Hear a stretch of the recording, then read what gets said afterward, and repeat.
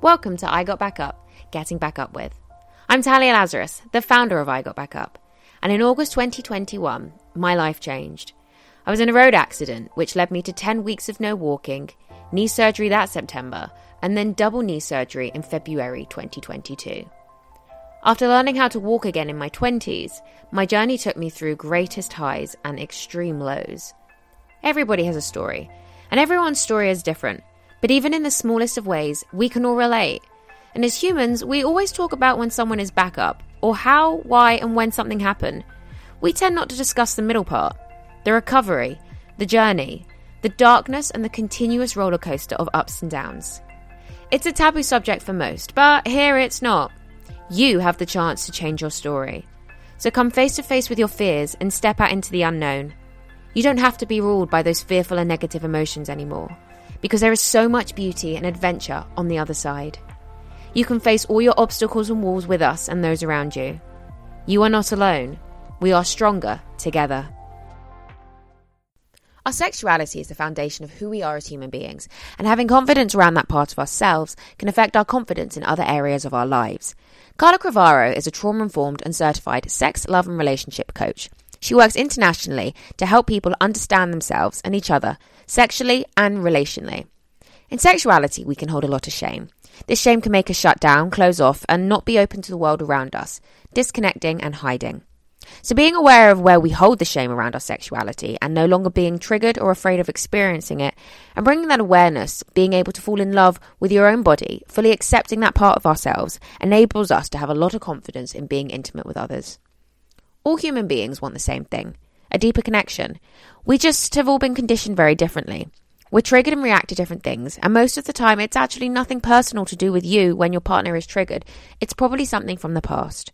So how do we learn how to be vulnerable, be clear on what we do and don't want, set firm boundaries, and share our thoughts and emotions from a place of self-responsibility, all whilst learning to love ourselves and appreciate just what we see in the mirror? Today's episode, I'm joined by Carla. How are you? Hi, thank you, Talia. I'm really well, thanks. Good. So obviously today's episode, we're going to go down a little bit of a different path. And what we're going to talk about is, we're going to talk about, the human body, but in the sense of the outside, not inside. And we're going to obviously discuss things like, being confident and comfortable with yourself, and then how that can play out with things like sex. So the floor is over to you. So if you want to kind of tell everybody just a little bit about yourself and then why we are here today. Hi, everyone. So my name's Carla Crivaro. I'm a trauma-informed and certified sex, love and relationship coach. I work with men and women to help them understand themselves and each other, both sexually and relationally. And I wanted to talk today a little bit about sort of our sexuality and our bodies, and how really coming to love ourselves and, most importantly, love, our genitals can actually give us this huge sense of confidence in who we are as human beings. My experience has been, and, what I believe to be true is that our sexuality is at the very foundation of who we are as a human being. And what that means is that, having confidence around that part of ourselves can really affect our confidence in other areas of our lives as well. So, and, our sexuality is also where we hold a lot of shame. So having shame, what that can do to us is really make us go within, shut down, be closed, and not be open to the world around us. Especially when we're in shame, we tend to disconnect and want to, hide ourselves more, because we consider ourselves to be bad people. So that need to go within and disconnect. So being aware of where we hold shame around our sexuality and bringing that to the light, what that does is it helps us to integrate it and to no longer be sort of triggered or afraid of experiencing and being with that shame. It's not necessarily about getting rid of it, because shame is something that you will experience like any other emotion. It's just learning to be able to be comfortable and sit with it and notice how it's showing up.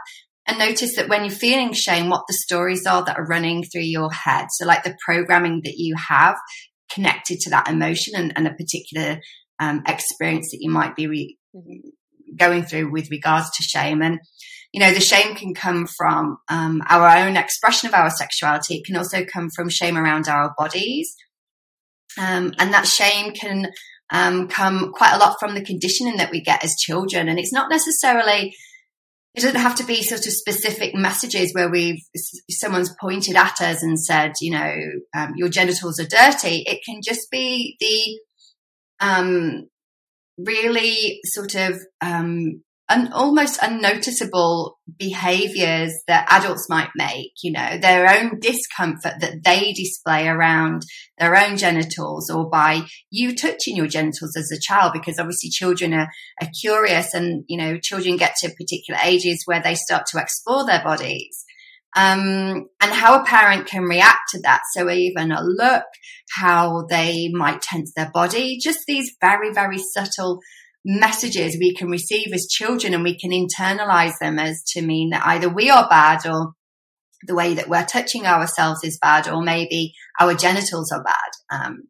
So it's becoming aware of these messages that we might have. Like I said, they can be really subtle. It doesn't necessarily need to be something as, you know, profound and destructive as sexual trauma. It can be really, really sort of what might be seen as insignificant memories. And the thing is, it might not necessarily be a cognitive memory, but your body remembers it. Your body remembers that look and, you know, has completely internalized it. So bringing awareness to where and how we feel shame, how we might disconnect in relationship to other people, especially around our sexuality, can really help us to work through it, to heal that part of ourselves, and then give ourselves this sort of sense of power and inner confidence.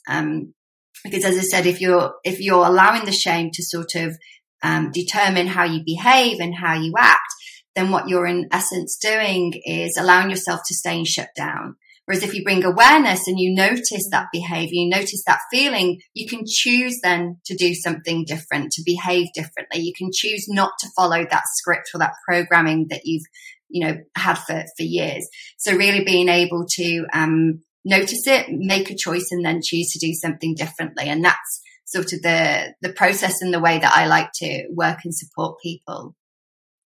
Yeah, definitely. And I think what's interesting is that a lot of people, especially as they do get older, they have this shame, and, you know, they really struggle when it does come to being intimate with somebody else. But it's one of those kind of subjects where, well, who do they tell? Who do they talk to? And I think a lot of people won't tell their friends. You know, they don't really want to say out loud, you know, I feel X, Y, Z when I'm, you know, intimate in this kind of way. So it's kind of like, well, how, you know, how do you get through that? How do you, you know, get around that when that's something that is such a subject that can make people feel so uncomfortable to talk about out loud? But realistically, you know, if they don't, it only is going to affect themselves. And then also, you know, when they are romantic with somebody.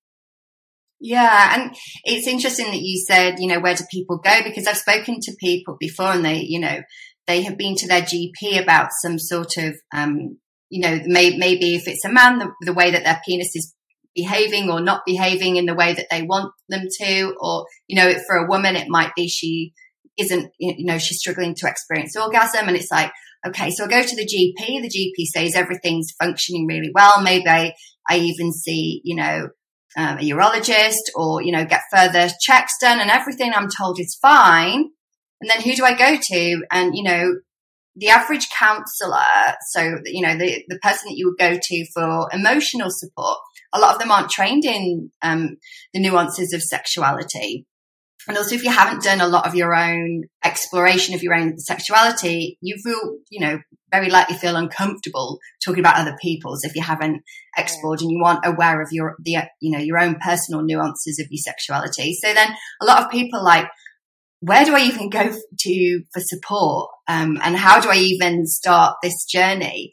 So it's really important to create awareness that there are specific people that can help and support around that. And, you know, the shame and this discomfort that people experience, you know, it might not necessarily be extremely clear or obvious that that's what they're experiencing. But, you know, the shame can manifest itself in, for example, a woman struggling to orgasm could potentially be, could be lots of different reasons, but it could be around shame, and it could be around a disconnect from the genitals and feeling uncomfortable, looking at her own genitals. And, a lot of women have never actually looked at themselves in the mirror. And especially if they have given birth, the idea then of having a look at your own vulva, it can, for some women, can be quite terrifying, because they just, one, they didn't know what it looked like before, and then two, seeing something and it's possibly changed, and how that can feel. But bringing that awareness and really being able to fall in love with your own body, and like, saying genitals and sexuality being, one of the biggest places where we harbor most of our shame. Once we're able to really come to, fully accept and love that part of ourselves, it just enables us in our sexuality to have a lot more confidence in how we interact with other people. Because, for example, I'm not sure if yourself or your listeners are aware of something that's called the orgasm gap. And basically that's depending on the study that you look at, men tend to orgasm somewhere between 70 to 90% of the time with penetration, whereas with women, it's a lot less. So it's, somewhere between 30 to 50%. And it really depends on the studies that you're looking at. But anyway, there is the gap. And one of the reasons being is a lot of women aren't self-pleasuring, so they're not masturbating, so they don't know where the pleasure is or how to experience pleasure, because they don't want to touch themselves. They don't know how to ask for what they want, and they don't feel confident doing so. So it's learning, how to be able to ask for that and be confident voicing it, and not feeling like you're being needy or high maintenance, which is something that a lot of women experience, that when they have wants and needs, that they're actually high maintenance. But that can often be, somebody else's discomfort of receiving that information and how it triggers them and makes them feel. So you have all of these different elements that can be feeding into a woman's sexuality and her ability of whether or not to experience an orgasm.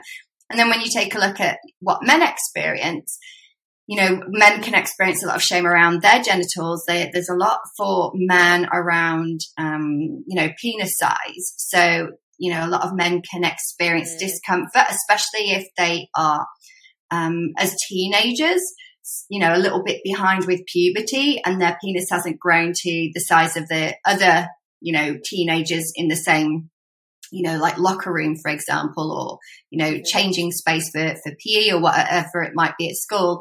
And that for men can sit with them even, when they do mature and they do reach puberty, that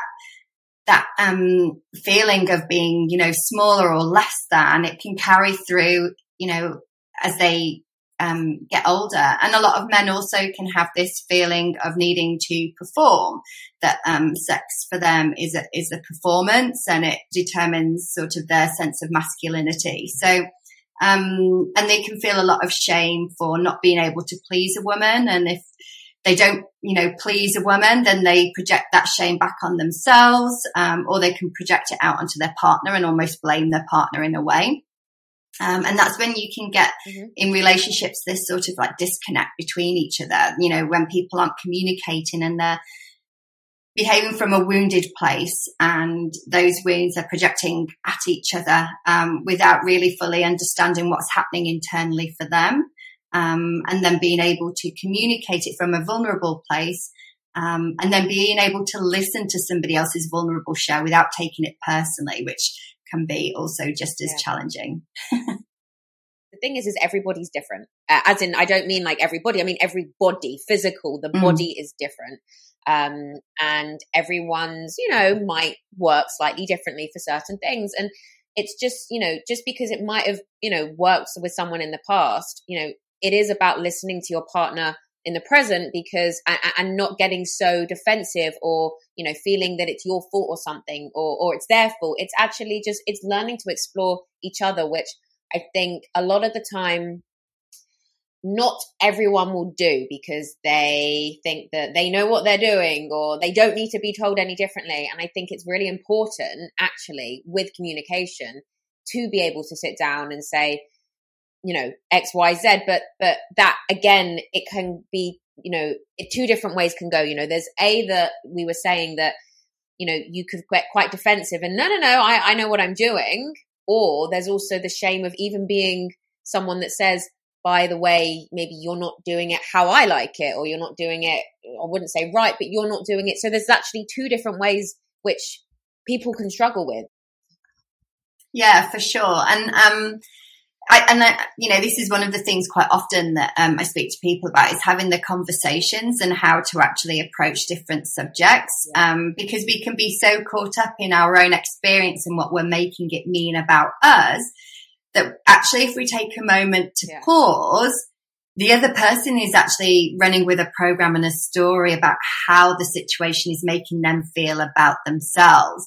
And if you can, just take a moment and pause and really listen to what the other person is saying and their own wounds around something, it just gives you this opportunity for your heart to open and just really be present and listen to the other person. And it does give the opportunity to create, it's a vulnerable share. So with vulnerabilities, automatically there's going to be intimacy, isn't there? And it does really give you that opportunity to drop further into, a deeper sense of intimacy and heart opening as well. And, the issue, I suppose, in inverted commas, that we have around sex is how men and women tend to approach sex differently. And that comes down a lot to the conditioning that we've received. So women haven't had the permission as much as men to be sexual. For women, it's either you're like the virgin or the whore. There's sort of like no grey area. And so it's difficult for a lot of women to be able to be sexual, because then even if you like sex and you enjoy it and you're a very sexual person, there's always this fear that you might be being used for it. So it's about being sexually empowered, in your full authentic sexual expression, but at the same time ensuring that the people that you're attracting are also, at a similar level to yourself in how they approach the sexuality. And then, for men, you've got the issue that a lot of them grow up with the conditioning that they aren't allowed to be emotional, that they need to hide their emotions, that they can't, give each other hugs, they can't be physically intimate with other human beings unless it's a partner. It's okay with their mother as a child, and then it gets to a certain age where that's no longer considered culturally as appropriate. But, men are human beings and still need that intimate connection with other human beings. They don't have permission for that. They don't have, cultural permission to be emotional. And what happens is you get a lot of men holding that in and repressing it. And it means then that, when men get older, the only access that they have really that's to physical and emotional intimacy that they are allowed, and again, in inverted commas, the allowed, is sex. So it makes sense in a way that, men will reach towards women for connection around sex, because that's where they get a lot of their physical and emotional intimacy needs met. And, when men begin to make this realization that that's, the behavior that they have and why, and they really begin to take a look at that, that's when they're able to, again, like I said before, once you become aware of it, then you get to choose to do it differently. And the choice isn't an easy one, because if you spent your whole life, being told not to give people hugs and not to be vulnerable with how you feel, it feels really difficult to start doing that. It feels really uncomfortable. There's feels like almost a warning system in your body going, no, don't do this. It's dangerous. So being able to be with that discomfort, and, reach out to another human being and ask for a hug or ask to speak to them from a vulnerable position, that really does begin the journey of a deeper connection. And it's a deeper connection that both of us actually want. So us being men and women, we both actually want that. So in my work, what I have noticed is that men and women want exactly the same things. Like there's no difference, how they talk about dating, how they talk about the relationship, how they talk about not being seen in their relationship, or how they talk about not being valued. It's all exactly the same. It's just that our conditioning is different, and how we react to the other person is different, and how we, trigger each other. Those are the only differences. So if we can remember that our partner or the people that we interact with also want the same thing. So if we can bring ourselves to that sort of thought and remind ourselves that the other person wants the same thing, but they're just going about it in a way that's not necessarily healthy, it means we can have empathy. It means we can still maintain our boundaries as well, which is really important, because, you know, sometimes when I talk about empathy, people think that you just need to allow them anything to happen because they're just, you know, operating from their own trauma, and absolutely not. Empathy doesn't mean that then you need to sort of let your boundaries go. You maintain your boundaries, but what it does is it enables a connection and an understanding for you to speak to and deal with that person, so that you're not doing it from your own triggered place, taking it personally, because their behavior is not personal to you. It is just the stuff that they've got going on in their head and their own stories. Mm-hmm. So what would you say to somebody then that maybe wants to how do I say this? They wanna be more vulnerable with their partner, and they're so worried and they're so scared, and, you know, to put themselves out there and to be honest, whatever it is, especially when it comes to sex, and, you know, like we were saying before, they're not doing it correctly. I don't mean correctly. They're not doing it how this person wants to or enjoys it, and they're worried to put themselves out there and be vulnerable. What would you say? Because I think that's really important. And like I think we were saying before, is not a lot of people, I mean, you're not going to ask your friends, how do I, you know, be vulnerable, and how do I ask, you know, my partner to XYZ? Yeah. So I think, you know, when you make the very, very first decision to do this, already the awareness is a huge step, you know, that you want to already be vulnerable. So the fact that you are even aware of that is already, I think, most of it. And the next thing is being really clear on what you want to say. And it's really important that when you share things, that you share them from a place of self-responsibility. So rather than saying, you don't do this and you don't do that, talking about what I would like and it would feel good to me to receive. And then the other person is less likely to feel that you are criticizing them, making judgments, or picking on them in any way. So taking full responsibility for that. So how I feel, and using I statements is really, really important to that. Also, you know, when you want to share how you're feeling, again, taking full responsibility to how I feel. So rather than saying, you know, you don't think about me because, you know, you don't do the dishwasher, you know, as an example, it's always me that does it. You know, you can say something along the lines of, it would mean a lot to me if we could come to another agreement or arrangement around the dishwasher. I'm feeling like at the moment that I'm taking a lot of the weight around the house. So it would be really great if we could come to some sort of conclusion around that. So you're not telling them what to do. You're giving them the opportunity to come with a solution, but you're also explaining how you're feeling in a way that's sort of self-responsible. Mm-hmm. And then also, you know, as you share that, being mindful that the other person is very likely, no matter how well you say it, it's very likely that the other person could potentially be triggered by that. Why? Because they are used to how you have always dealt with situations. So if you tend to have always dealt with situations from a place of you don't do this and you don't do that, it's going to take them some time to unhear the finger pointing. So, you know, and it can take somewhere between 3 to 6 months of you changing a pattern in yourself to the other person sort of responding to that pattern in the way that you intend for them to respond to it, if that makes sense. So for me to change how I speak to my partner, so that I'm no longer pointing the finger and I'm talking from a place of I feel, it could take them 3 months before they actually adapt to it. And gentle reminders when you're speaking to them, I'm not blaming you. I'm just explaining how I'm feeling about the situation. So being mindful that, yeah, when their triggers come up, that, you know, one, it's because of they're used to already how you've been talking. And two, it's again that those internal stories. And, you know, one way to create more intimacy is when that person is talking about their stories, but you don't do this and you don't do that and you don't do whatever, you know, as they're coming back at you and being defensive. A good question is, and how does that make you feel? And, you know, encouraging them to explore the emotions around what they're experiencing. And the reason being is we get so often stuck in stories and point scorings that we're not actually paying attention to how that makes us feel.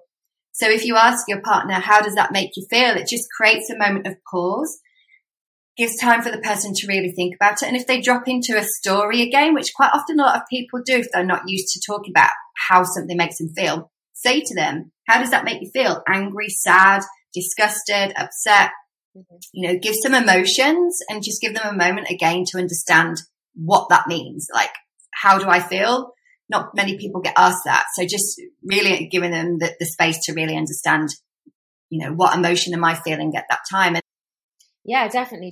And I think that's the thing is, like we were saying before, people were triggered for different reasons and people have, different triggers for different things. But it's okay. And if you do share your opinion or you do get vulnerable with someone and then they are triggered and their defensive come up and, their mechanisms come out, it's not necessarily you. It's not your fault, especially if you have been vulnerable. Don't then not be vulnerable again because they got maybe defensive and something like that. Because like you were saying, it's something that's probably from the past. It is in their head that's just that triggered them. So then it's like, okay, well then how do we get through these triggers? Because then that helps the person that maybe was slightly more defensive or triggered, balance that out. And then also the person that's been vulnerable, it can help the person that's been vulnerable also be more vulnerable in the future without the fear. Yeah, exactly. So, and this is what, where really good listening skills come in as well, because when you're able to really listen to what somebody else is saying, that's when people feel safe then to be able to speak to you. If you think about the people that you speak to and go to, and when you want to talk about something, the ones that immediately offer you advice, the ones that sort of dismiss your experience, you either find that you'll do one of two things. You'll either argue back, yeah, but it's this, and yeah, but it's that, because what your goal is in that situation is that you want to be seen and you want to be heard, and you want them to recognize what your pain is around that particular topic. So you keep arguing, hoping that they will see the pain, not necessarily your point of view regarding the story, but the pain. You want to be seen in that pain. And then, the other way that you might behave is completely shut down because you don't feel seen and you don't feel heard in what you're saying. So the easiest way to respond to that is just completely shutting down and not continuing the conversation. And those are the two ways. So if you notice as you're speaking to somebody that it feels like they're arguing back or it feels like they're completely shut down, then the invitation is just to take a moment. How can my behavior, what I am saying, actually be causing that response in the other person? Do you feel that, when people can get to that part, when they do love, who they are in that respect, it does help with being vulnerable and with being open and maybe with, having conversations moving forward with partners? Yeah, because, when you feel confident in yourself and who you are, you are more likely to have better boundaries. You are better at communicating what you want because you understand what you want as well. It seemed like a bit of an odd sort of comparison. But, if you go out for a meal and you don't want something, you will say to the waiter or waitress, can I have this, but not like this and not like that? Like you feel totally comfortable, changing the dish to meet your needs because we're allowed to do that. But we're also allowed to say how we want our bodies to be touched or not to be touched as well. I mean, even more so, so we're mindful of what we're putting in our body and how that makes us feel. But what about how we're touching or, allowing our bodies to be touched? It's important to recognize that and to be able to voice it and communicate it. And I think a lot of that comes from the fact that, again, when we are younger, we are encouraged to kiss that aunt or uncle that we don't really want to kiss. So we're being told that our body autonomy and body boundaries don't really matter because, kiss Auntie Jane because you've not seen her since last year. So you don't want to, but you're in a way forced to. And so you end up with these patterns of behavior of allowing people to touch you in a way that you don't really want to be touched. Because that's been your whole pattern your whole life. Whereas if you can be 100% confident in how you like to be touched, where you like to be touched, then it just makes sense that it's going to be easier then for you to be able to voice that because you know yourself. And it's also nice as well to know your boundaries about what you don't like. I'm sure it happens a lot of the time where someone says no and the response is, oh, but you're going to really enjoy it, or, oh, please let me do it. You're going to really, you're going to love it. Or, I don't want anything in return. I want to do this for you. And you still say no, but they still say, oh, but come on, you're going to really enjoy it. I think it's really important that if you have a boundary and you knew even before the person tries to convince you that you didn't want to do it, I think it's so important to just keep saying no. And then if that person's not going to listen to you, then that's a completely different ball game. But I think it's really important that as long as you keep up your boundaries and if you know you don't want it, it's not falling into the trap of, oh, but you're going to really enjoy it. I don't want anything in return. And then again, actually, I wanted to then ask one more thing. So, what piece of advice would you give to someone then that, they are aware and they're learning about themselves, but they're not happy. They're not happy with, they're not happy with what it looks like, maybe the size. They're just not happy. And it's quite difficult to change those things. So what would you say to someone that's really adamant that they're just not happy? So my first question would be to understand exactly what brought them to not like themselves. So I know good practice is to so there are resources on the internet where you can look at lots of different, for women, you can look at lots of different vulvas, because obviously porn tends to have this idea of like the perfect vulva, but vulvas are so very, very different. So actually going and looking at so many different vulvas, and it's like, oh my gosh, that can completely change your idea, because we don't see other people's vulvas, don't really know what they look like, we see our own, maybe not everybody does. Seeing different vulvas, and the same for men, seeing pictures of flaccid penises, because again, a lot of men, when they see penises, they tend to see them erect. So actually going and searching out those images so you can get an idea of the variety and just like there are with faces, the variety and difference that there is with faces, there is exactly the same with genitals. And I think if you're able to be aware of that and see that and notice that, and also be aware of all the thoughts and stories that you've got, maybe somebody has said something once, or, bringing presence and understanding from those two different perspectives can really begin, again, that process of learning to love yourself. Mm-hmm. Mm-hmm. Yeah, no, it's, it makes sense. And it's learning to love yourself and, learning to be able to look in the mirror and just, appreciate what is looking, what you can see looking back at you. And I think that's hugely important. And I think it really does help then moving forward with, your partner or whoever you are intimate with 100%. So is there anything else that you would like to mention or talk about today? No, I would say that's, we could go off on loads of other different topics, but around what we've covered. Yeah, that's great, Talia. Thank you.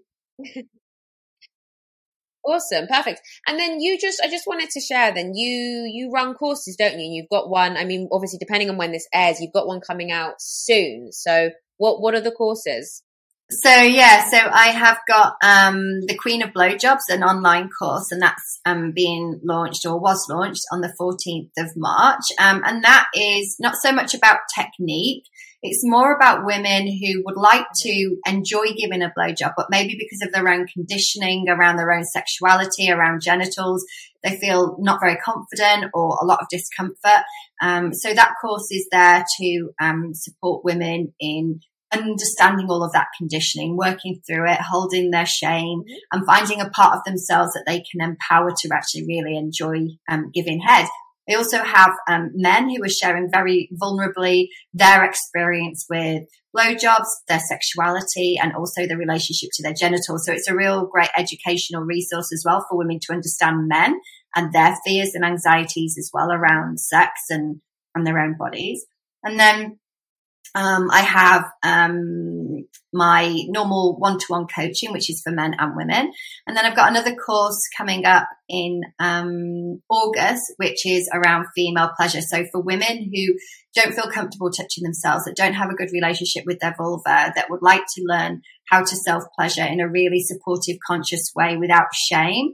I'll be releasing that one on the 8th of August, which is International Female Orgasm Day. So it's the 14th of March. That's when I release the Queen of Blowjobs. It's International Steak and Blowjob Day. So I thought that would be an apt time to release it. So, and all of that information can be found on my website, which is carlacrivaro.com. Awesome. It's been an absolute pleasure to have you on today. Thank you so much for joining me. Thank you, Talia, for having me. Thank you, Carla. And if you found that any of this resonated with you and you want to talk, you can reach out to Carla at www.carlacrivaro.com. So, do you love yourself, your body, and what you see in the mirror? Do you get triggered and harbour shame sexually? Are you scared to be vulnerable or say no? These are all very common. However, why don't you think about these this week and see what comes up? Thank you for listening. I'll see you next time.